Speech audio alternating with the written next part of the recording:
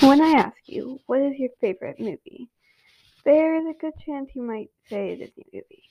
The franchise is loved by millions of people for their classics and new movies every year.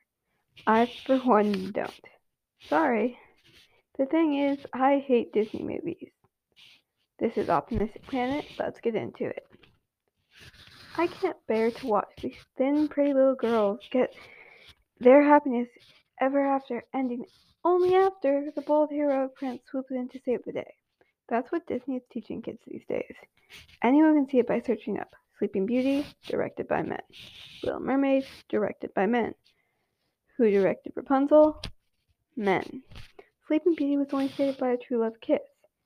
Ariel literally saved Eric from drowning, but he was still seen as the hero. And Rapunzel, don't even get me started on her. The girl was literally locked up in a tower, seen as hopeless without her long blonde hair that was supposed to save her, and she still was rescued by a man. Come on, Disney. Disney is teaching girls that they can't be happy without a man to save them, and men can only save the girls when they are strong and handsome. No wonder every single movie resulted in the man being the savior. They were all created by men. As a young kid, seeing this beloved company that everyone watched paint women as defenseless people, it felt wrong. How am I supposed to aspire to do great things when my quote role models were seen as useless people that were only happy when they found their true love? I need influence from powerful women and men, not just male directors that made women seem incapable of defending themselves. Take Sleeping Beauty, for example. Her story, straight from according to IMDb, when a young prince and his trusted aide learn of a beautiful princess cursed eternal slumber, they embark on a journey to save her. They must battle an evil queen and legions of undead monsters before she will be set free. First off, the young prince has to come in. Then the beautiful princess. They could have just said princess, but she's beautiful. And then they have to come and save her. They're embarking on the journey so that she can be set free. No, Aurora can't save herself. A prince must embark to give her a true love's kiss so that she is saved and happy. It should be Aurora saving herself somehow. Even more so, Aurora was only saved because she was pretty with her long blonde hair.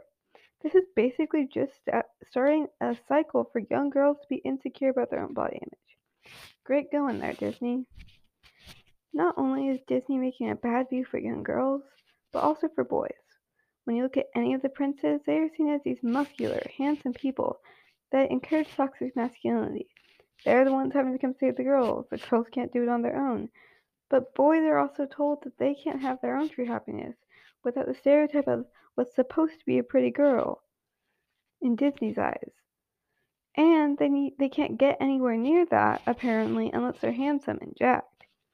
It's hurting both girls and boys. Now, don't get me wrong, I understand movies have slightly been getting better, and I appreciate the change, but my point is that Disney can do better. Kids are learning horrible ideas from what is supposed to be a good classic movie to watch. I'm not saying you need to boycott Disney, I just want to bring attention. I still watch other Disney movies, but I think that future generations need to learn the right way we should feel about ourselves and those around us. Show movies that inspire people, not put them down. Thank you for listening to this short episode of Optimistic Planet. We hope you enjoyed. Stay good.